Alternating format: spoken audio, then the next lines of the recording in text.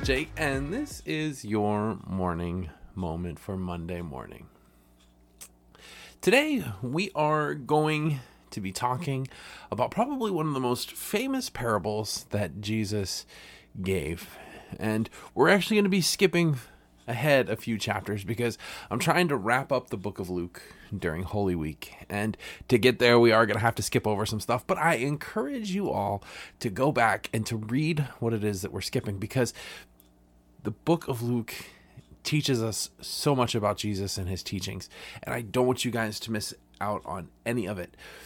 But in order to get to the Holy Week story in time for Holy Week, we're going to have to skip over some. So today, we're going to talk about the loving grace of a father. Now, our scripture today comes to us from Luke chapter 15, starting in verse 11, and it is called the parable of the lost son. And I'm sure that we have all heard it. So as I read it, I'm going to stop. I'm going to break it down as we talk about it, okay? Here we go.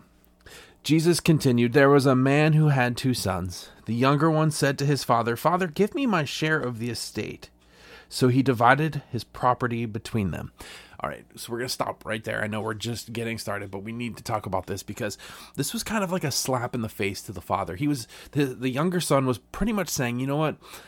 I don't want to be a part of your estate anymore. I want what is owed to me, and I want to go do things on my own. Now, normally this happened at death, but occasionally the father would, quote unquote, retire, and he would divide his estate up and hand it off to his sons. And so the son was entitled to part of the estate, but usually when something like this were to happen, it was initiated by the father. And so the son is basically saying to the father, I am trying to disregard your authority, and I want you to give me what is owed to me right now. But notice, the father happily obliged. He did it. There was no quarrel. There was no argument. The father, out of his love, just said, okay, here you go. So, continuing, not long after that, the younger son got together all he had, set off for a distant country, and there squandered his wealth in wild living. After he had spent everything, there was a severe famine in that whole country, and he began to be in need. So he went and hired himself out to a citizen of that country, who sent him to his fields to feed the pigs. He longed to fill his stomach with the foods, or with the pods that the pigs were eating, but no one gave him anything. Remember that in Jewish culture, the pig was an unclean animal, and so this Jewish boy or young man had to resort to living an unclean life with an animal that was considered to be unclean. And when he came to his senses, he said, "How many of my father's hired servants have food to spare, and here I am starving to death? I will set out and go back to my father and say to him, 'Father, I have sinned against heaven and against you. I am no longer worthy to be called your son. Make me like one of your hired servants.' So he got up and went to his father. But while he was still a long way off, his father saw him and was filled with compassion for him. He ran to his son, threw his arms around him, and kissed him." Okay, so if you guys know anything about Luke chapter 15, this is Jesus telling 3 different parables. The first one is the parable of the lost sheep, where the shepherd loses a sheep and goes out to find him. The second parable is the parable of the lost coin, where a woman loses a coin, and she searches her house from top to bottom until she finds it. But this one is in a stark contrast. Rather than the person going out and finding, the father sat back and waited for the son to come to him. And he sat on the porch day in and day out, waiting for him. And then when he saw him off in the distance, he went running, which is it would have been kind of crazy for the people to think about that were hearing this, because men in those days didn't run. It was considered unglorified because they were wearing robes, and when you ran, the robe would be going all over the place. And so they never ran. They walked wherever they went. But Jesus is basically saying this father, seeing his son off in the distance, unglorified himself, undignified himself, and ran to meet him. But the father said to his servants, "Quick, bring the best robe and put it on him. Put a ring on his finger and sandals on his feet. Bring the fattened calf and kill it. Let's have a feast and celebrate. For this son of mine was dead and is alive again. He was lost and is found." So they began to celebrate. Meanwhile, the older son was in the field. When he came near the house, he heard music and dancing. So he called one of the servants and asked him what was going on.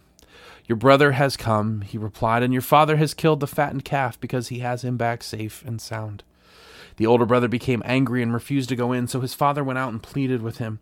But he answered his father, Look, all these years I've been slaving for you and never disobeyed your orders. Yet you never gave me even a young goat, so I could celebrate with my friends.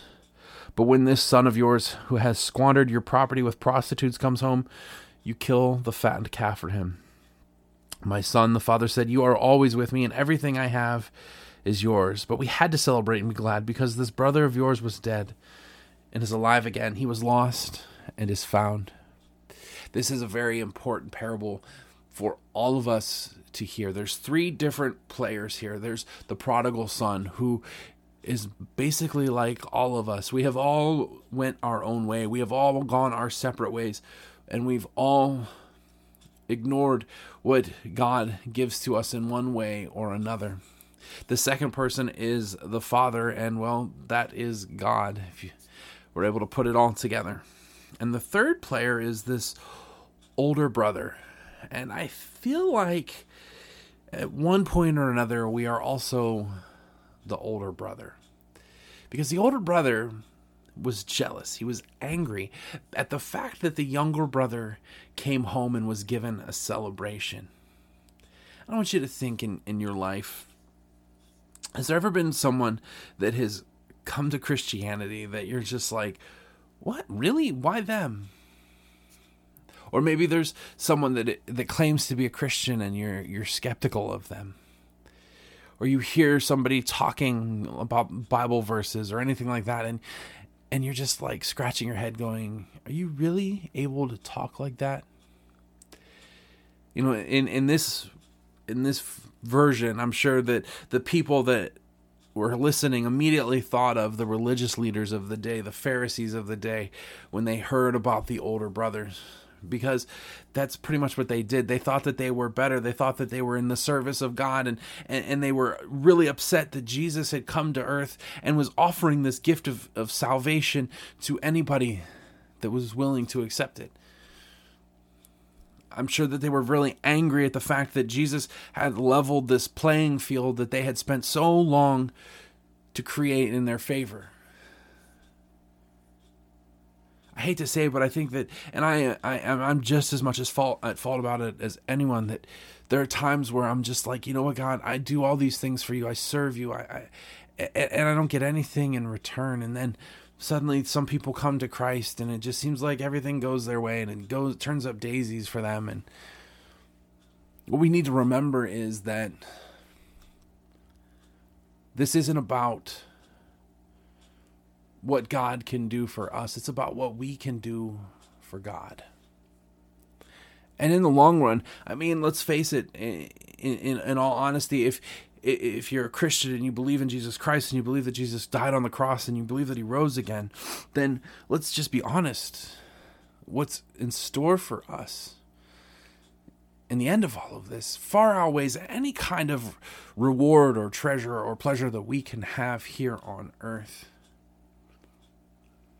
And I think that it is amazing that no matter how far it is that we have strayed from God, no matter how much of our inheritance we have tried to take from God here on earth and go out and squander it and live a life that is separate from him, I think it's amazing that no matter what, he's always sitting on the porch waiting. And if you're somebody that has happened to just stumble across this video or you've been listening to this podcast or whatever it is, and you're on the fence and you're like, you know what, I just don't know.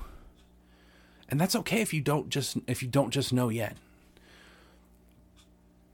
But I'm going to tell you right now that God is sitting on the porch and he's watching and he's waiting to see you off in the distance on your way home. And he will come running to you. It's amazing that in the parable of the lost sheep and in the parable of the lost coin, the person that has found it calls together all of their friends and they celebrate together.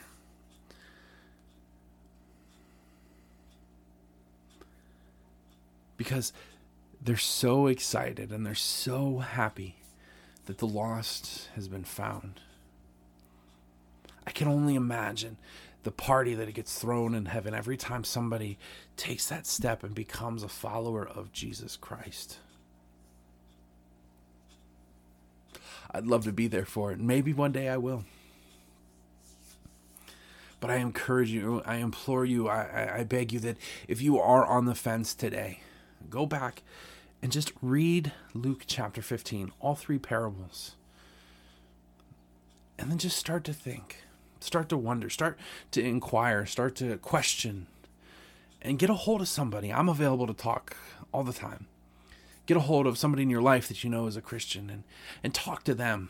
Get some answers. Because God is on the porch and he's waiting to meet you on the road. And all you have to do is just start coming home. Let's pray. Father God, we are so grateful and thankful that you wait for us on that porch. We are so grateful and thankful that you celebrate whenever we do come home. And Father God, it's easy for us to fall into the frame of mind of the older brother, and it's easy for us to wonder, where's our reward? But Father, our reward here on earth is nothing compared to what our reward in heaven is going to be. And we just need to remember that.